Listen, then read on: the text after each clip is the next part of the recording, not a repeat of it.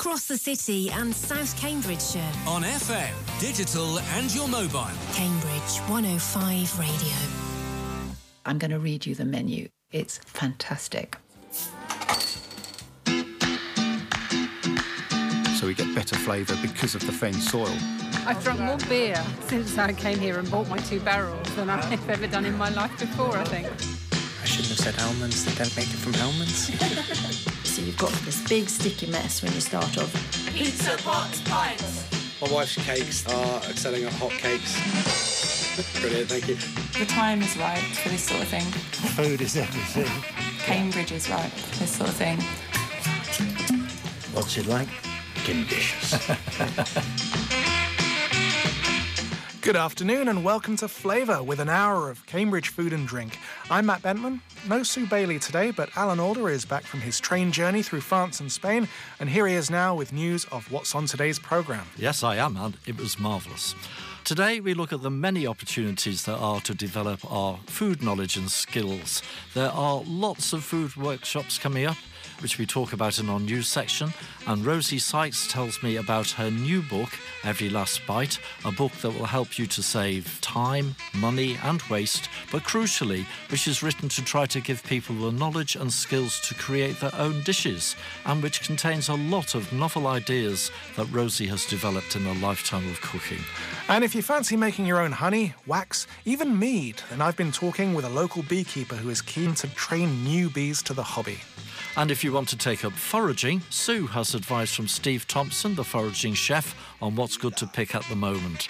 I also went to see Jay Scrimshaw at Finboys to find out what they're up to, and discovered that they have a workshop coming up and a new venture in which you can book Jay to go to your house to cook a meal for you and your guests. And I've also been finding out about the impending reopening of the Radigund pub in King Street from Ivan Seth, and how he feels now about the 3 and a bit year rebuild that's almost finished.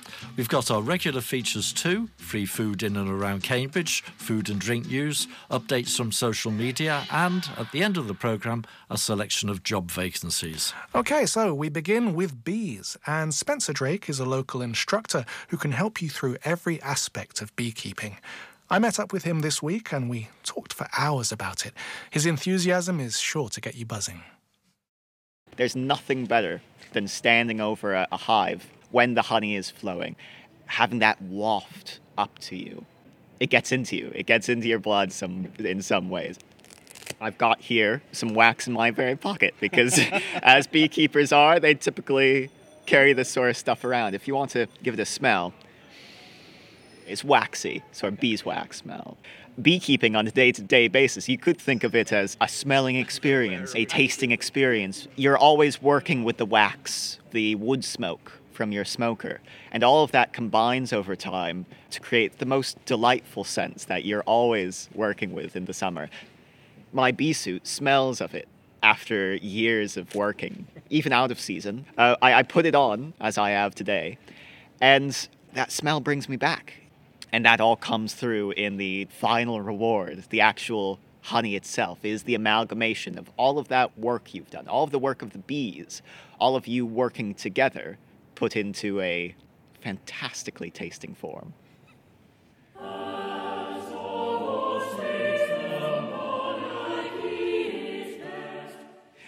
For anyone considering beginning beekeeping, wintertime is still a very active season. The beekeeper themselves, they have a lot of preparation to do. Nailing together frames, nailing together hives. Learn the theory.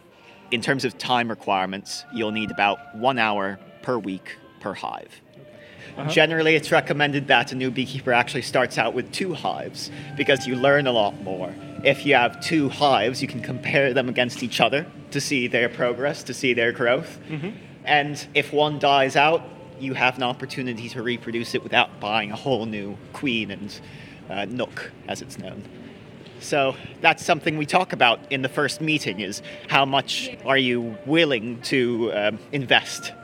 But it's really a pretty minimal time requirement. The only time where it goes over an hour with inspections usually is either if there has been a swarm, which is hopefully something you can solve quite quickly, or if you're doing the honey harvest.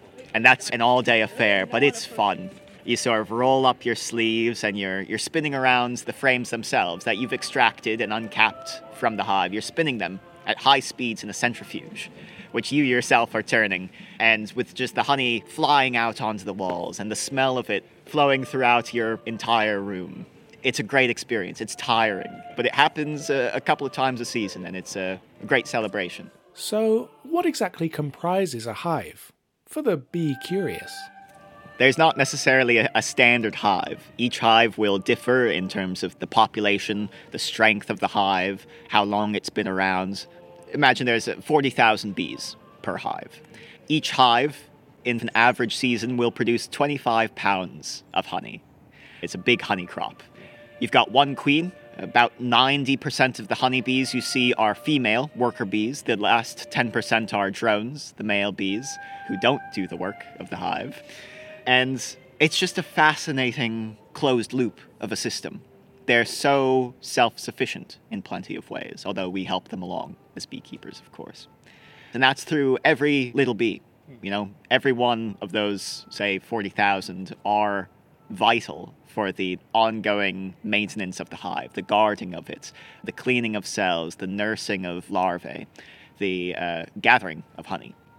As a beekeeping mentor, I go to other people's back gardens. I help mentor them in the first few years, oftentimes. So what that means is us meeting up, discussing why they want to pursue it, basic theory about how bees work, the requirements as far as housing them in a garden. Then we launch into, here's what you'll need, here's how I will help, here's what the first few weeks of beekeeping will look like, here's the package you'll get and how you'll install them within your hive, and it goes from there. Really, the goal is to fast-track the learning, as well as to ensure that the hives in question have a good first couple of years, that they are not the subjects of swarms, that they do not go queenless, that they don't die out of starvation, pesticide, all of these threats to honeybees. We went to visit a hive. You're not going to hear any buzzing noises because, well, it's winter, the off-season, and all the bees are inside watching streaming services. So in February, if it's particularly warm, you might see some foragers going out, gathering the first bits of nectar and pollen for the upcoming season. But really, the hive is still in a very minimized state. They're not particularly active. They are just trying to keep warm to when everything starts to bloom in the early spring months. So much of beekeeping is dependent on fine observation and decisive action. You see something, even small behavioral differences within the hive, you have to interpret what that means through any reading, theory, practice work you've done, and then take the adequate action. That's what I want to help with, really, because there is sometimes a disconnect between knowing the theory and putting it into practice, where hopefully you should be able to see a queen cells being laid and then the general signs of a swarm, which is when a beehive tries to reproduce itself. It splits itself in half, essentially. And you should be able to do an artificial split, move them to a new box, or else eliminate the queen cells, or take adequate action essentially to extend the period before the swarm or nip it in the bud in the first place. Because if you don't, usually within a week, they will fly off up into a nearby tree. Big ball of honeybees, thousands and thousands of them, with a queen usually right at the center, right in the middle. Are you just about to take a photo there? I'm not, but I'm going to show you me up in a tree, in that tree. So here I am, last May. Swarm extraction is oftentimes quite complicated if you let them fly up into a nearby tree. You have to come up with some creative solutions on the fly, because they'll just go away and you'll never find them if they find a place that they think would be a good home. So when you found them in this tree, how long did you have to act? A minimum of like 12 hours. Get them down and get them back in? Yes, or into a new hive. If you don't spot them, if you can't find them, then they're gone. Sometimes they'll be right next to you and you can't see them though, because they hide in the foliage, that sort of thing. That's especially a concern within urban environments, because most of the nooks and crannies they're looking for are human-made, human-inhabited. That's where you get all of these garbage bin honeybees, honeybees within the walls, within the roof, within the chimney. But is beekeeping bad? You're farming them, you're taking their end product, and they clearly get angry about it. If it's done incorrectly, yes, I agree absolutely. It's incredibly important that the bees come first, because I think there is a great symbiotic relationship to be had with bees. If you're able to take care of them, if you're able to understand what they're thinking, then you're able to put their needs first before your needs for a honey crop, for so many jars per year, for so much profit. You can prioritize them. You understand what strains are put on the hive, what local conditions are negative for bees, how to work with them properly to keep them relaxed, to keep them happy. And it's easy to see when a hive is doing well, when they are happy to some degree, although of course they have very different emotional registers than we do. That's the core of things. It's not about the honey so much as the well-being of the bees themselves. Globalized beekeeping has brought in so many parasites, so many diseases that ravage wild bees year on year on year. And that's why the wild bee species, the non-honeybee species of the UK are struggling, as well as, increased industrial farming, for instance, the cutting back of wildlands. But let's get back to that final reward, the honey itself. Most of the honeys I produce are wildflower honeys. So you may see in supermarkets or specialty stores that there is a wide variety of honeys available, say lavender honey, poppy honey, that sort of thing. Really, that's all dependent on the local plantings. So to get a specialty honey, a singular note of, say, lavender, you have to plant that all around the hive. It has to be quite a monoculture in some ways, at least as far as flowering plants go. So that's extremely hard to control. Now, me as a beekeeper for 6 years, I'm doing it in back gardens, I'm doing it on rooftops. That means very little control. But that still creates a wondrous variety of honeys over the seasons. And it's all dependent on what's blooming. What have the gardeners planted in the college gardens? It's beautiful in that way. There's quite a lot of honey sommelier tastings going on. There's a lot of skill to that in being able to pick out particular flowers. And that goes into mead too, of course. It all comes through. So what you want is a single apiary honey, really, from single source, from a single crop, that will give you not only the floral notes of that particular time when it was harvested, when it was collected by the bees, but also the antibiotic elements to it. There's a lot to be said towards the benefits from consuming pollen in small quantities for hay fever. And you get that from proper local honeys that have the flowers that are putting out all of the pollen that you are inhaling day to day in the springtime, in the summer. These first few months are some of the most important as a beekeeper and for the hive itself. This is the point where there has to be sort of a population explosion from that of the minimal practicalities of wintertime. A flip is switched in the queen bee, if you like, and she starts laying early in the season here on a minimal scale to keep them all warm, all of the larvae, because they have to be kept warm at that brood stage. Can just barely see the beekeeping season on the horizon. It's dawning out there. And also on your shoe as well. One seems to have fallen asleep on your shoe. Oh, yes. Yes, that's perfectly normal. And they're delightful, really. They're so friendly. Indeed they are, and that was Spencer Drake.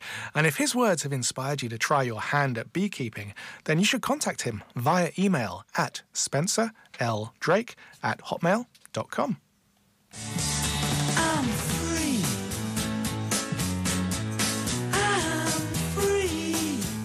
And now details of free food available in and around Cambridge. And the information about what's available and where to get it comes from the Olio app, which exists so that people's or businesses' surplus food doesn't go to waste. That's right, and looking at Olio for Cambridge today shows us that Francis, opposite Homerton College on Hills Road, has 2 gourmet Piglet's Pantry pies to give away. One is chicken, the other is ham and leek. And regular Olio user Nikki in Arbury, she's got a tin of tomato and basil soup, a tin of sweet and sour chicken, a sealed carton of Long Life semi-skimmed milk, and a 4-pack of John West tuna chunks available. She's got several other small items as well, but other than that, it really is slim pickings once again on Olio today. No, is it? Oh, that's a shame. OK, on to our first news roundup now. And this time of year is very much the time for workshops and classes, so that's where we'll begin. Alessandro from Levante is running a pasta-making workshop at Meadows in Mill Road on the 18th of February. You'll make pastas with and without eggs and some favourite pasta shapes too. The cost is £90 and there are only 8 places available. Steve Thompson has some foraging dates coming up. We're going to be starting up some foraging tours soon, so by the time this goes out, we should have released the dates on our social media for certainly the end of February and then a lot in March and April. Most of them, I think, will run around the Newnham sort of area, so around the woods and fields all around there. So we quite often start off at the Panton Arms and have a little walk from there for a couple of hours. So it's kind of showing everyone that within sort of 20 minutes walk of central Cambridge, how many different plants, mushrooms, fruits, nuts, everything like that you can find. Alex from Bagel Box has announced new dates for his bagel-making classes. They are on the 25th of February, the 31st of March, April 21st, May 26th and June 30th, and these are all taking place at Market House in the Market Square. There's morning and evening sessions available. A morning session costs you £90 per person and £100 in the evening. You can book a session for a party or a work function too. So contact Alex via his Bagel Box website. Cambridge Cookery School has a chocolate-making class with Rachel Bakes on the 27th of February at 6:30, and there are a few tickets available. Other classes at Cambridge Cookery include Pasta Perfection on the 17th of February, Knife Skills on the 28th of February, Perfect Pastry on the 7th of March, Indian Curries Masterclass on the 14th of March. And there's lots of workshops coming up at the White Cottage Bakery in Kingston. A sourdough on the 8th of March, hot cross buns on the 27th of March, an introduction to artisan bread making on the 21st, and of course, there's the twice-yearly baking retreat in Tuscany. The first of those is from the 4th till the 10th of April, and all details can be found on the White Cottage Bakery website. And if making your own sausages is your thing, or if you'd like it to be, then sausage-making workshops are on the way at Frank's Farm in Ellsworth. All stages of their production will be covered. You'll be making the sausages from scratch, so boning, mincing, spicing, stuffing and tying. And you get to take 1 kilogram of your own sausages home too. The workshops are on the 3rd of March from 3 till 6, the 16th of March from 6 till 9, the 14th of April from 3 till 6 and the 20th of April from 6 till 9. To book, phone Remy on 07908 420 752. Liz Young of The Modern Table has some classes coming up. On the 20th of March from 6 till 9 p.m. is fresh, wholesome salads and using spring vegetables. You'll be preparing multiple dishes at a professional kitchen just off Coldham's Lane. And the cost for that is £90. That's for a 3-hour session. Details are on the Modern Table website. And Corinne Payet of Gourmandise has a class on the 21st of April, Curries of Reunion Island, which is where Corinne is from, and also From Garden to Table on the 13th of July. Both classes are £130. Steve Thompson's first foraging meal at Amphora is booking now. We have an event on the 3rd of March with Amphora, so with the lovely Chong over there. So we'll be doing our 5-course tasting menus with 10 wines to pair. If you want tickets to that, that's all on the Amphora website. And Flourish has produced a 56-page magazine. If you're interested in finding out about regenerative farming, ethical egg production and seed production with a difference, then this is the magazine for you. Copies are available from the Flourish shop or by post at flourishfarmshop.co.uk. And we'll have another news break shortly. But now, the good news that Rosie Sykes' new book is out this month, and an important book too, a book for our times, and one from which we can learn a lot. Rosie came into the Cambridge 105 radio studios earlier in the week to talk to me about it. Rosie, you have a new book out called Every Last Bite, and it's a book with a very clear purpose. That's right, Alan. It comes out on the 22nd of February. My idea for the book was mainly about saving waste, saving time, and keeping a small budget where you can. That was how it all started. But my secondary purpose and the thing that I'm always really keen to do was to try and give people confidence in the kitchen and to understand ingredients and respect ingredients and use them wholly.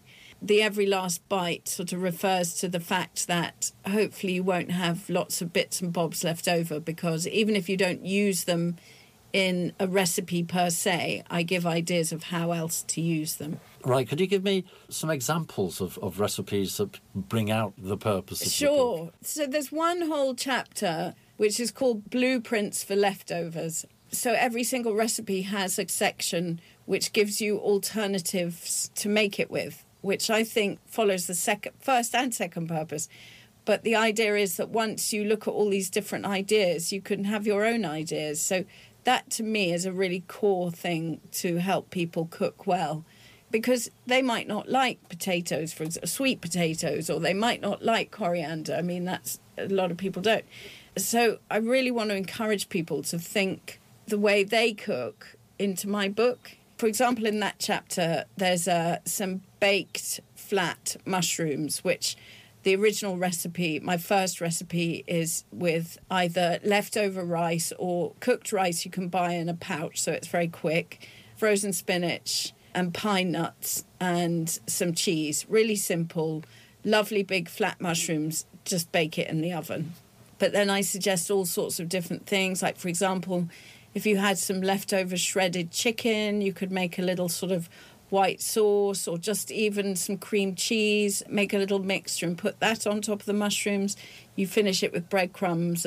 So super simple. There's another recipe in there for a really great curry, which you can do with all sorts of different things.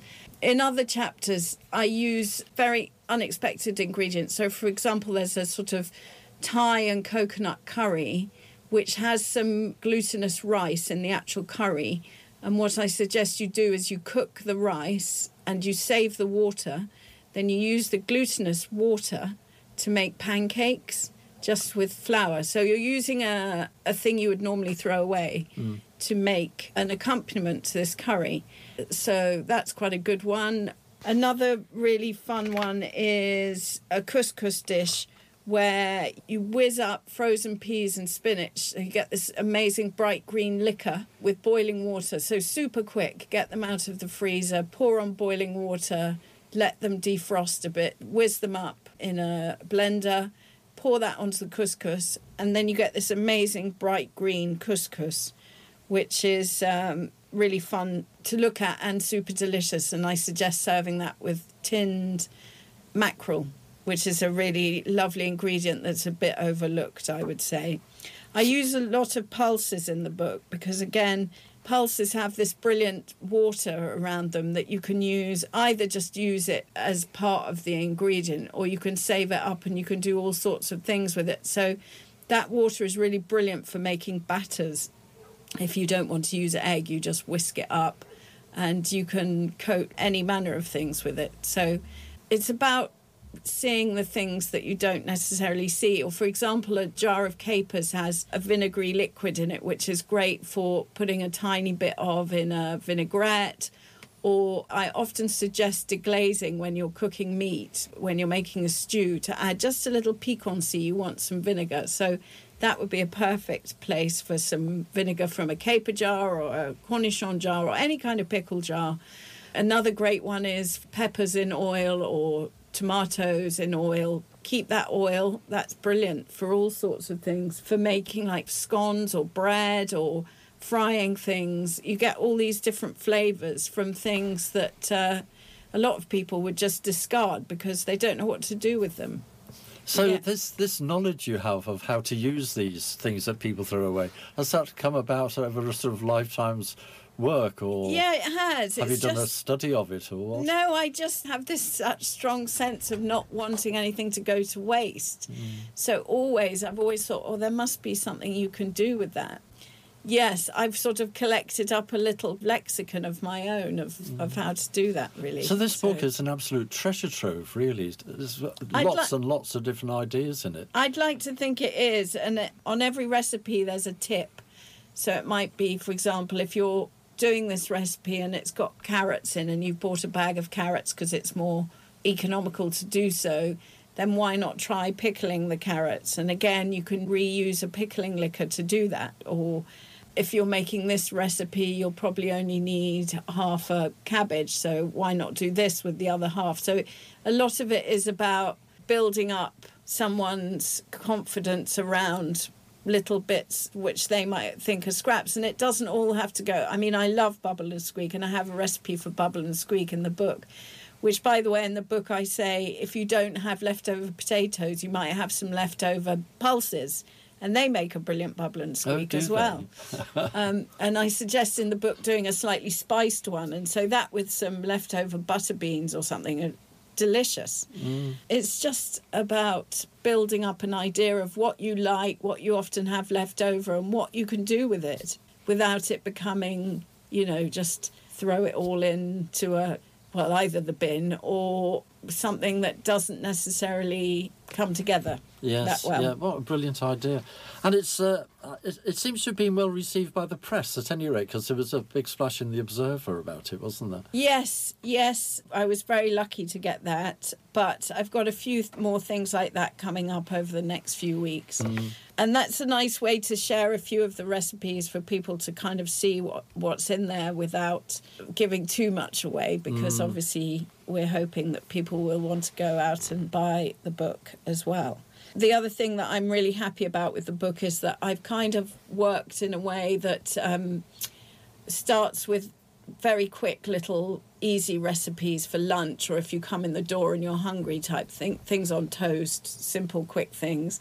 And then I work that up into much longer term things that need to go in the oven for a while. That chapter's called Goings On in the Oven, for example. There's a chapter called In It for the Long Haul. So it's very clear that that's a chapter of things that might take longer. But one of my philosophies about that is you do a bit of work at the beginning, you throw it in, and then you can go off and do your own thing while it's doing its own thing.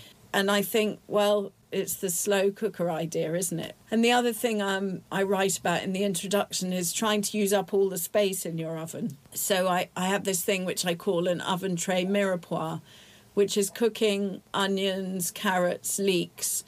If it's a very hot oven, I would put some oil on, put some seasoning on, clean them up, and then maybe put some foil on and leave them until everything's meltingly soft. And then you've got the base for a soup, base for a stew. It's something you can use for many, many things. And it means you don't have stuff going limp in the fridge.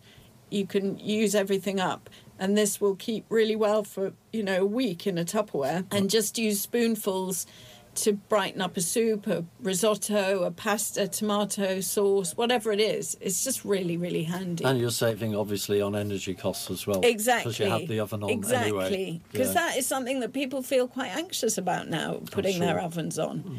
And the other thing I think is always a great idea is if you've got the oven on, try and do some baking as well. So in the sweet chapter, I've got a few things that you can bake in the oven. So brilliant. So that works really well. And the other thing I think is quite a good idea, which I suggest in a lot of my recipes, is using the oven while it's heating up and the oven while it's cooling down. So my favourite with heating up the oven is to toast nuts and seeds that are going into a recipe, or even if you just want toasted nuts and seeds to go in your porridge in the morning, do that while the oven's warming up, because starting them off cold is fine and they gently toast through and you're hopefully less likely to burn them, which is one of my fortes, because you just put your timer on and you're watching for the oven to get to temperature anyway. Great, OK. And tell us again what the book is called, Rosie, and when it's out. The book is called Every Last Bite, and it is out on the 22nd of February. Brilliant. Well, thank you very much, Rosie, and I hope it does well. Thank you, Alan. Thanks very much. Yeah, a book full of great ideas. And if you want a quick sample of some of the recipes, have a look at the Guardian website, where the recipes section has the Observer's feature on Rosie's book. OK, we're going to take a quick 2-minute break for a glass of water and a run around the studio. We'll see you in 2 when we will be hearing about developments at Finboys, what to forage this month, and the rebuilding of the Radigan pub. Cambridge 105 Radio. Want to do your everyday shopping and raise funds for Cambridge 105 Radio? With Easy Fundraising, it's easy. Easy Fundraising partners will donate part of what you spend to Cambridge 105 Radio, and it won't cost you any extra. Choose from great brands like Amazon, John Lewis, Etsy, H&M and Screwfix. Sign up now at cambridge105.co.uk/easy fundraising. Thank you. For a great range of electrical goods, visit urboturbo25.com. We're a top-rated online retailer based in St Neots that's trusted by thousands of UK customers for the past 10 years. We stock a wide selection of kitchen appliances, vacuum cleaners, power tools, personal care items, phone accessories and much, much more. We offer free shipping and most of our items are available for next-day delivery. Check out our 100% feedback rating on Amazon and eBay. Visit us today at urboturbo25.com. That's urboturbo25.com. If you work in the automotive industry and are looking for a change of direction in 2024, we've a great opportunity. We're Meridian Business Support, one of the UK's leading recruitment companies. Right now, we're recruiting for a large household name here in Cambridge. We're looking for the right candidates for roles including MOT testers and vehicle technicians. You'll be working with the latest diagnostic technology and be able to broaden your expertise, creating happy customers along the way. To apply, text Auto Centre to 8882. Sign-on terms apply. For more information about Meridian and the roles we have in your area, visit meridianbs.co.uk. Cambridge 105 Radio. Welcome back to Flavour, and time for a little bit more news. The Stove in Bourne has announced the return of its Friday night dinners. And here are a couple of reminders of other regular events. North Stowe's Sunday Market happens every week from 10 till 2, and Cambridge Sustainable Foods Pay As You Feel Cafe is open every Wednesday, 12:30 till 2 at St Philip's Church, 185 Mill Road. Heading over to Congratulations Corner now, where we meet Stir Bakery. They've just been voted 10th best bakery in Britain by British Baker. The winner was Lovingly Artisan near Kendal, and Stir's baker, Sandor Bagameri, was in the final 3 for the Best Baker Award. That's a fantastic achievement. It certainly is. Tower Bites currently has 50% off Tower Veg, crispy chicken and jalfrezi lamb burgers, and the offer is up to the 18th of February. And Scott's All Day on Mill Road has a free bottle of Brooklyn Pilsner for you and your guests if you book for dinner on a Tuesday, Wednesday or Thursday during February, except for February the 14th, that is. And speaking of the 14th, I popped into Dolce's Pasticcini and Gelato on Rose Crescent yesterday, and they had some new things on the menu. Espresso. Ciao, Matt. Ciao. Well, this looks lovely. So we have an espresso. This is a very Sicilian coffee. I always recommend to don't have a sugar inside a good espresso. Woo! That's going to give you a nice kick in the morning. So yes, this is Micheladoro coffee. It's not too bitter, so it's very nice and easy to drink. Yeah. The blend is a good amount of Arabica and Robusta. What's your favorite pasticcino, if I can ask? Tell to Matt, what's your favorite pasticcino? It is the chopped coconut. Choco coconut. Choco coconut. Which actually is one of the newest we introduced, right? She come every week, twice or 3 times. Number 1 fan. Yes. And this is one of the reasons why we're here today, because when I originally came to see you, you were just doing your pasticcini. Correct. But of course today, there's much more things on offer, such as the coffee. Everybody from day one ask, where is the coffee? Where is the Italian coffee? Vogliamo il caffè. Now we do celebration cake. We are very close to San Valentine. I want you to try also the cake Maurizio, my brother-in-law and the chef of Dulcis, he prepared for us. Is a very nice mix between white chocolate and vanilla mousse, chocolate cremoso, cocoa sponge. And then people can choose to have a cover with strawberry glaze or cocoa butter. Inside there is also wild berries, so it's quite a nice contrast. I love it. Oh, well, yeah, the combination is beautiful. Yeah. With the cherry, oh, that's lovely. That's so lovely. And light as well. Lovely, light, sweet, flavoursome. The coffee and the cake together. Beautiful. You are always welcome here, Matt. Thank you. Grazie. And thank you to your radio, 105. Grazie. And if you fancy that Valentine's cake, and why wouldn't you, you can order it online at Dulcis, DULCIS, -Cambridge.co.uk. And remaining in Italy, black truffles from Tuscany are now available from Limoncello in Mill Road. And back to Cambridge, Chem Organic, which many of us know as Kofco, has a free box offer running up to the 15th of February for new customers. So you need to use the code VEGBOX2024, all one word, on your order. That's an offer for returning customers too. It's all on the Cambridge Organic website.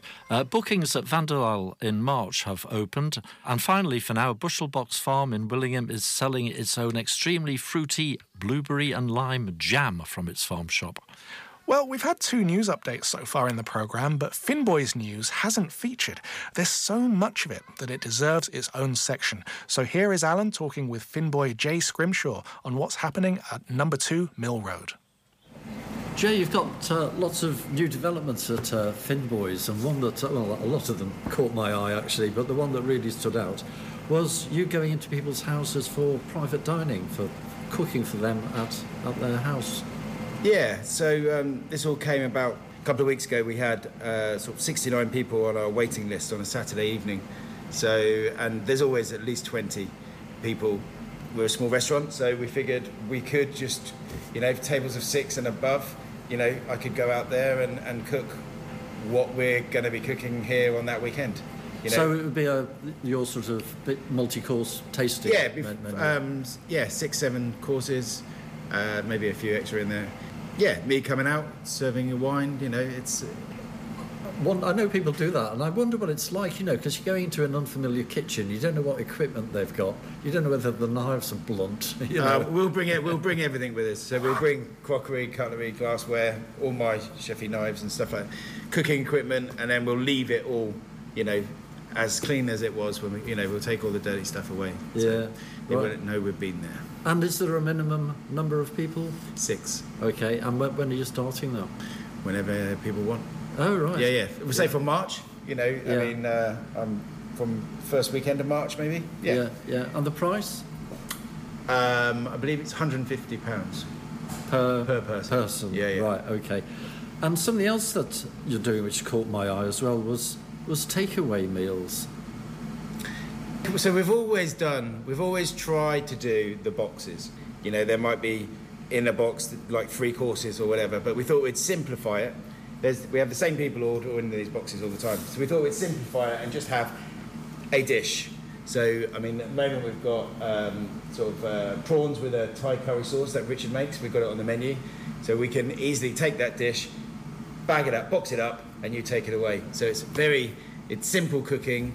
You don't need a great deal of skill to so you to cook make at home. It's a bit like the old lockdown thing. Yeah, exactly. You cook it at home. It's all the main ingredients, like the sauces and something like that will all be made, and then all you've got to do is cook the fish. Has that started? Or are you has started from now. Now we've launched on the newsletter. Okay. And you've also got a workshop coming up, pasta and shellfish.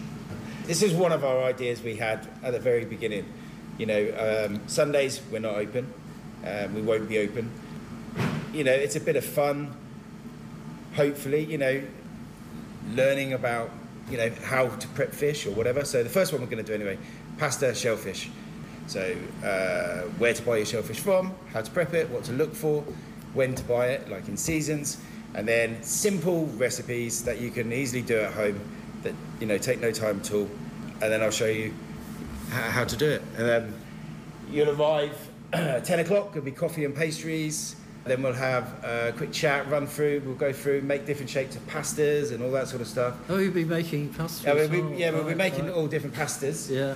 And then about 1 o'clock, we'll sit down and have lunch, glass of wine, eat not particularly what we've cooked, but there'll be some sort of dish, pasta dish. Yeah. A few different types of pasta, salad, bread, just a bit of a light lunch. Fantastic. Right, okay. And also you've got weekend oysters and champagne as well. Yep, so we've got the window table. So we tend not to sell that for the tasting menu.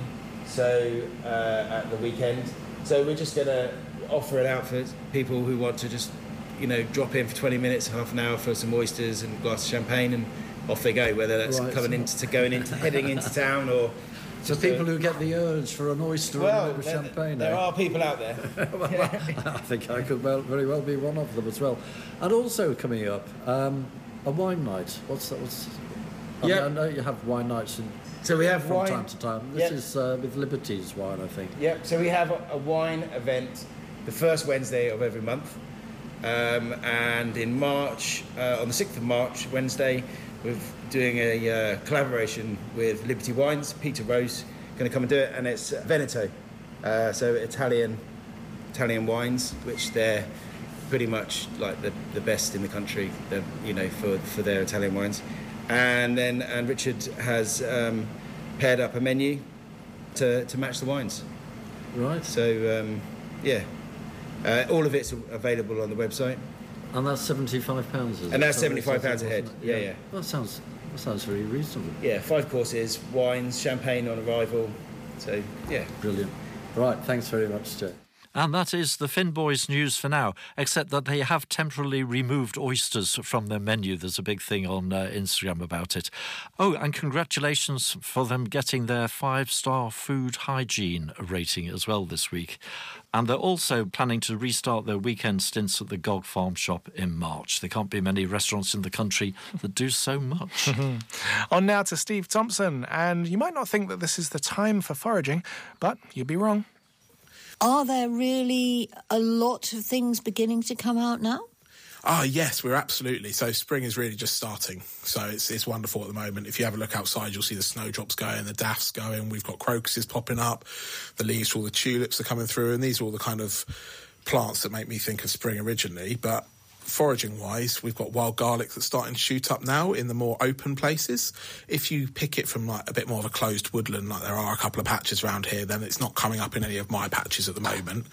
But in the more open kind of roadside ones, we're starting to get shoots. We've got crow's garlic coming through, so some other alliums. And then if you just look in the lawns and everything like that, we've got ground ivy, dandelions everywhere, chickweed, jack by the hedges through at the moment. We've got stinking bob. Or Herb Robert. What is Stinking Bob? Stinking Bob's just a fun name for Herb Robert or Geranium rhubartium. It's one of those plants, much like coriander. Some people love it, some people hate it. So some people get, with Herb Robert, Stinking Bob, some people do get the coriander smell and taste with it. And some people get kind of burnt plastic, that kind of acridy smell. Really? Fortunately, I like coriander, but I didn't realise that people could have such a nasty, well, not reaction, but sort of dislike of it, shall we say. Yeah, I think there's something genetic in it. I can't remember the exact science behind it all, but yeah, coriander is one of those ones. And same with Herb Robert. I mean, at the moment, I know it's coming through nicely because it's overtaking my patio at home. Oh, fair enough. What does Herb Robert look like? Could you describe it? Yeah, so it's kind of, it's a hairy, small plant. It kind of looks like it should be in the carrot family, so almost like a cow parsley, but it isn't. It's a part of the geranium family, as per its binomial name.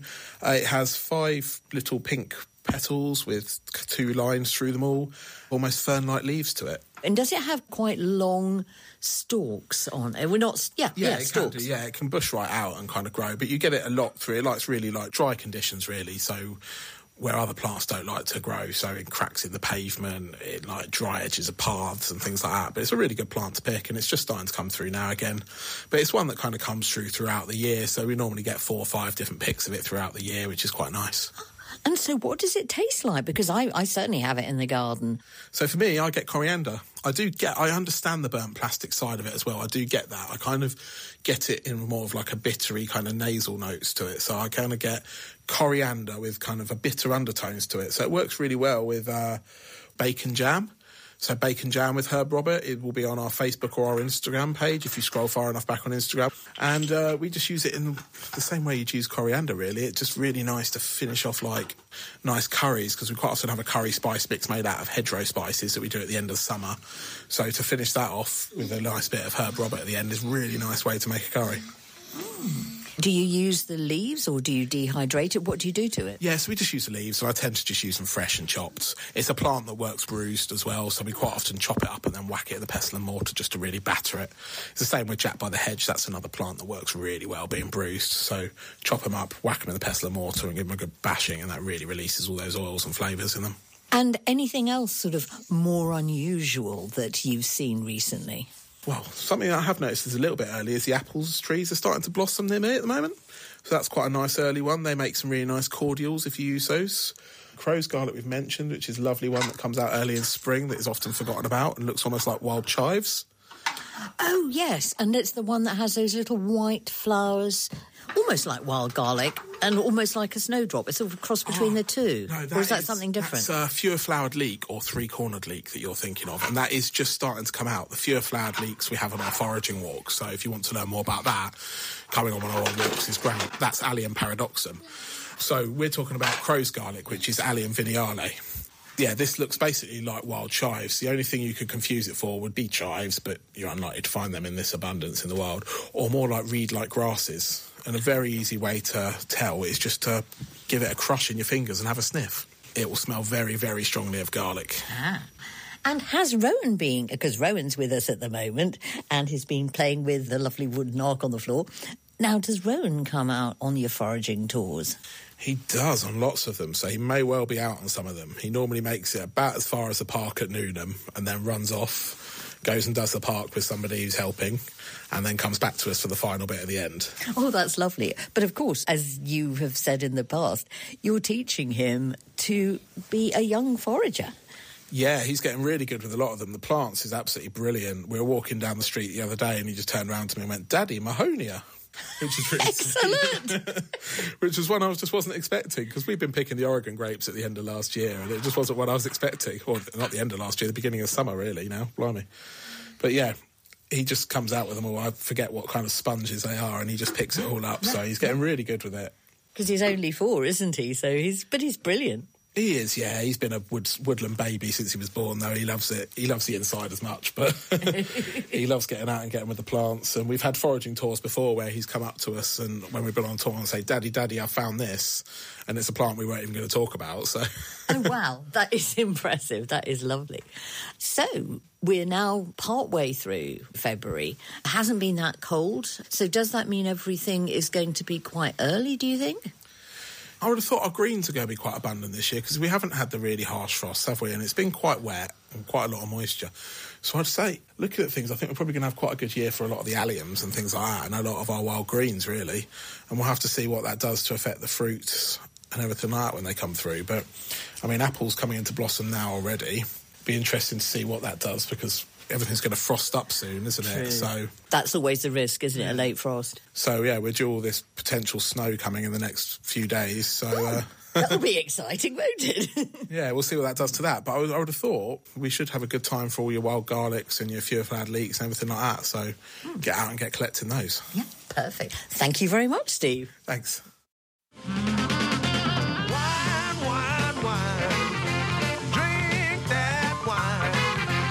And time for some wine news. New tasting dates at Amphora have been announced. Coming up, there's a tasting of Ukrainian wines, Syrah or Shiraz, Greek wines, sherry, Bordeaux versus Bordeaux blends, and With Age Comes, which is a comparison of young and old wines. All the tastings cost £38 and the dates can be found on the Amphora website. And tastings at the Wine Rooms in Hills Road on the 15th of February, sparkling wines from around the world. And on the 29th, Pinot Noir from around the world. 14th of March is Rioja and Riera del Duero. Tickets are £30 and the tastings run from 7 till 8:30pm. Ivan Seth is a software engineer by trade, but several years ago he started running beer festival events for CAMRA, and then he started a beer distribution business, and this year he's about to reopen an old Cambridge pub. Yeah, I visited the new Radigund on King Street this week. It's nearing the final stages of completion. To the average punter, it might look like all you really needed to do was give the place a quick lick of paint and a new bar and tap system, but this is a job that has consumed Ivan for over 3 years.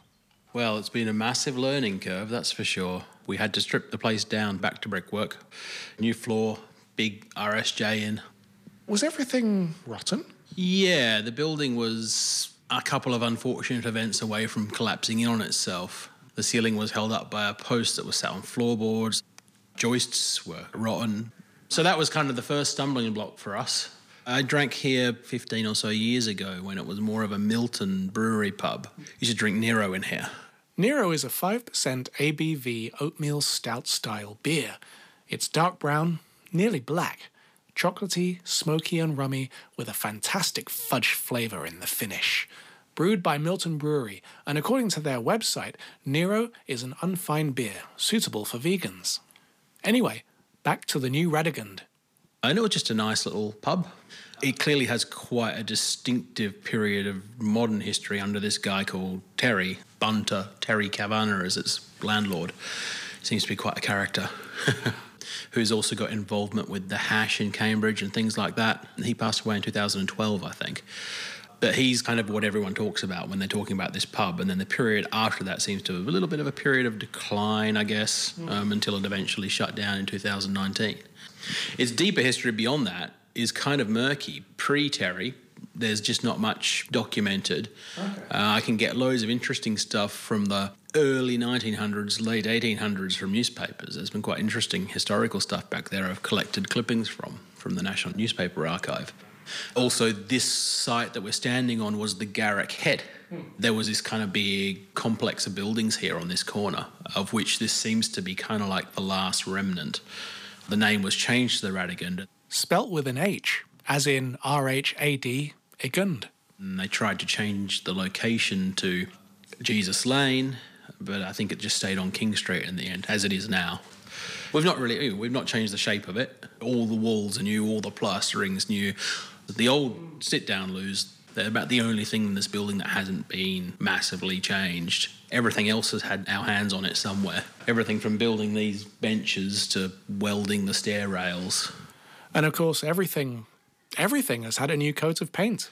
Yeah, we're sort of trying to decide how to lay out the place. We've chosen a pretty open design, hoping it's more of a community and conversational vibe rather than people in little corners, but we'll see what the customers think. That's kind of going to be what changes it, what makes it. So we'll have a whole row of little tables along this long banquette seat at the front under the windows. When I arrived at the Radegund, Ivan had been tweeting that afternoon about installing and testing the beer dispensers. At last, amongst all the paint pots, the tarpaulins and cloths, these pumps were the first proper stamp of the pub's new identity. In my day job as such, which is running a beer wholesale business, we also do a lot of dispense work. So I do pub installs, cellar installs, things like that. Of American style of installs, they have a system called direct draw. Direct draw is one of the three main types of draft beer systems that you can employ. You can find out all about it at a handy website called draftbeerintelligence.com. And as far as I can make out, direct draw is a bit like a large soda stream with a built-in cleaning system and refrigerator. So it's just a cold store with the tap sticking out the side of it. Really simple, really efficient. It's really good for beer quality, really good for yield. So it's good for business and product. I did some work for a brewery called Cloudwater pre-pandemic where we developed a ducted system so that the dispense would be above the cold store, but everything would still be in 4-degree air the whole way. So that's what we've done here. Behind the bar, we've got what we call the tap wall. And rather than have 20 taps on the left, what's normally for keg a Python system, which is just a bundle of pipes in a bit of insulation, very inefficient, very hard to change, very hard to keep clean. And there's lots of problems with it. We have a duct. So you can see a big silver duct coming up from the floor, and that literally goes straight down into the cold store, and there's a fan at one end, and the beer pipes go up the other end, and it recirculates the 4-degree cold store air, and the pipes literally come from the keg straight below, straight up and into the back of those taps. And the taps are Perlick taps from the US as well. Yeah, designed in Milwaukee, Wisconsin, this beer tap is called the Perlick Faucet. The Perlick forward-sealing faucet prevents your beer from being exposed to air. Air on beer results in bacteria. As a result, there's no buildup of bacteria in the faucet body like there is with all other faucets. We have a lot of American influence in our beer styling. So there's 20 keg taps there, all running down to the cellar. And there's 5 taps on the right, which are going to be our cask taps. So cask is probably going to be a range of maybe 2 or 3 lines, cider, again, 2 or 3, depending on how the customers want things, basically. So the cask taps will also be on a wall. They won't be a hand pump. So it'll be quite different from a visual perspective. You don't have these big hand pumps on the front bar. And of course, the new Radegund will support independent breweries. So, looking at the sorts of beers we deal with, is pretty much everything. So, we may want to put a bitter on at the cask lines. A bitter and a pale ale and a dark beer would be the usual sort of trio. It probably won't always be the same bitter. That's the thing. We tend to want to rotate taps, so we probably won't have permanent beers. Or if we do, it'll only be like 2 or 3 of the 25 taps we have there. So we'll have some nice independent lagers, both potentially from Germany, maybe even Czech Republic. So there's some really good stuff, as well as British ones. So there's some great lagers being made by small British breweries now, as well as the current modern trend of the New England IPAs, the hazy ones. And then we'll have cider again, supporting the small independents. And we also have wine. So there's just behind the front of the bar, there's 5 more tap holes coming up and behind the bar. And we're going to have wine in draft format. Pretty much just a house red, a house white, and maybe a rosé or a frizzante sparkling type wine. They're going to be in keg, which is environmentally pretty good because you can stick 30 or 20 litres in one small, quite lightweight container. The downside is that these containers are usually plastic, but we actually have a recycling chain for those plastics as well. It's better than shipping around all these 750ml heavy glass bottles. And finally, the big question. Yeah, so everyone always wants to know when we're going to be open, and it's always going to be as soon as possible. We have a camera event booked in here, late February. I think it's something around the 22nd. So we want to be open by then. Need to get some beers pouring. And of course, you can always follow the new Radigan's progress on Twitter as well, because you're quite a prolific tweeter. Yeah, I've done a lot. Yeah, so I tweet quite a bit as I think it's the new Rad CB1. But for now, if there's updates about the next layer of painting, and then the next layer of painting, and then we'll be there. Okay, thank you, Ivan. No worries. And you're listening to Flavour on Cambridge 105 Radio.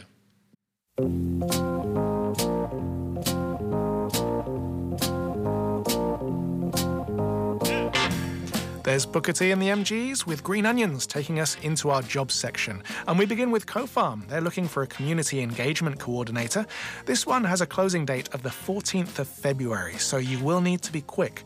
More details can be found on the Co-Farm website. That's cofarm.co/work-with-us. Stir in Chesterton Road has vacancies for a barista and a front of house. And next door, the bakery has a vacancy for a delivery driver. To apply, send your CV with covering letter to hr_and_ops@stirgroup.co.uk. Modigliani in Mill Road needs an assistant in the shop on Fridays with occasional weekend working. Send your CV with a covering letter to modigliani@themodiglianigroup.org, or you can simply drop it off in the shop.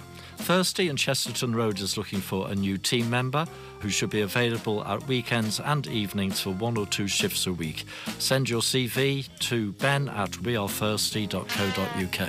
And finally, the Food Museum in Stowmarket has vacancies for a cook/shift supervisor to prepare meals and lead the catering team, a retail/hospitality assistant to welcome visitors and provide excellent customer service in the shop, and a hospital/events assistant who will support events, weddings, corporate hires and caterings on site. You can find out more and apply on the Food Museum website.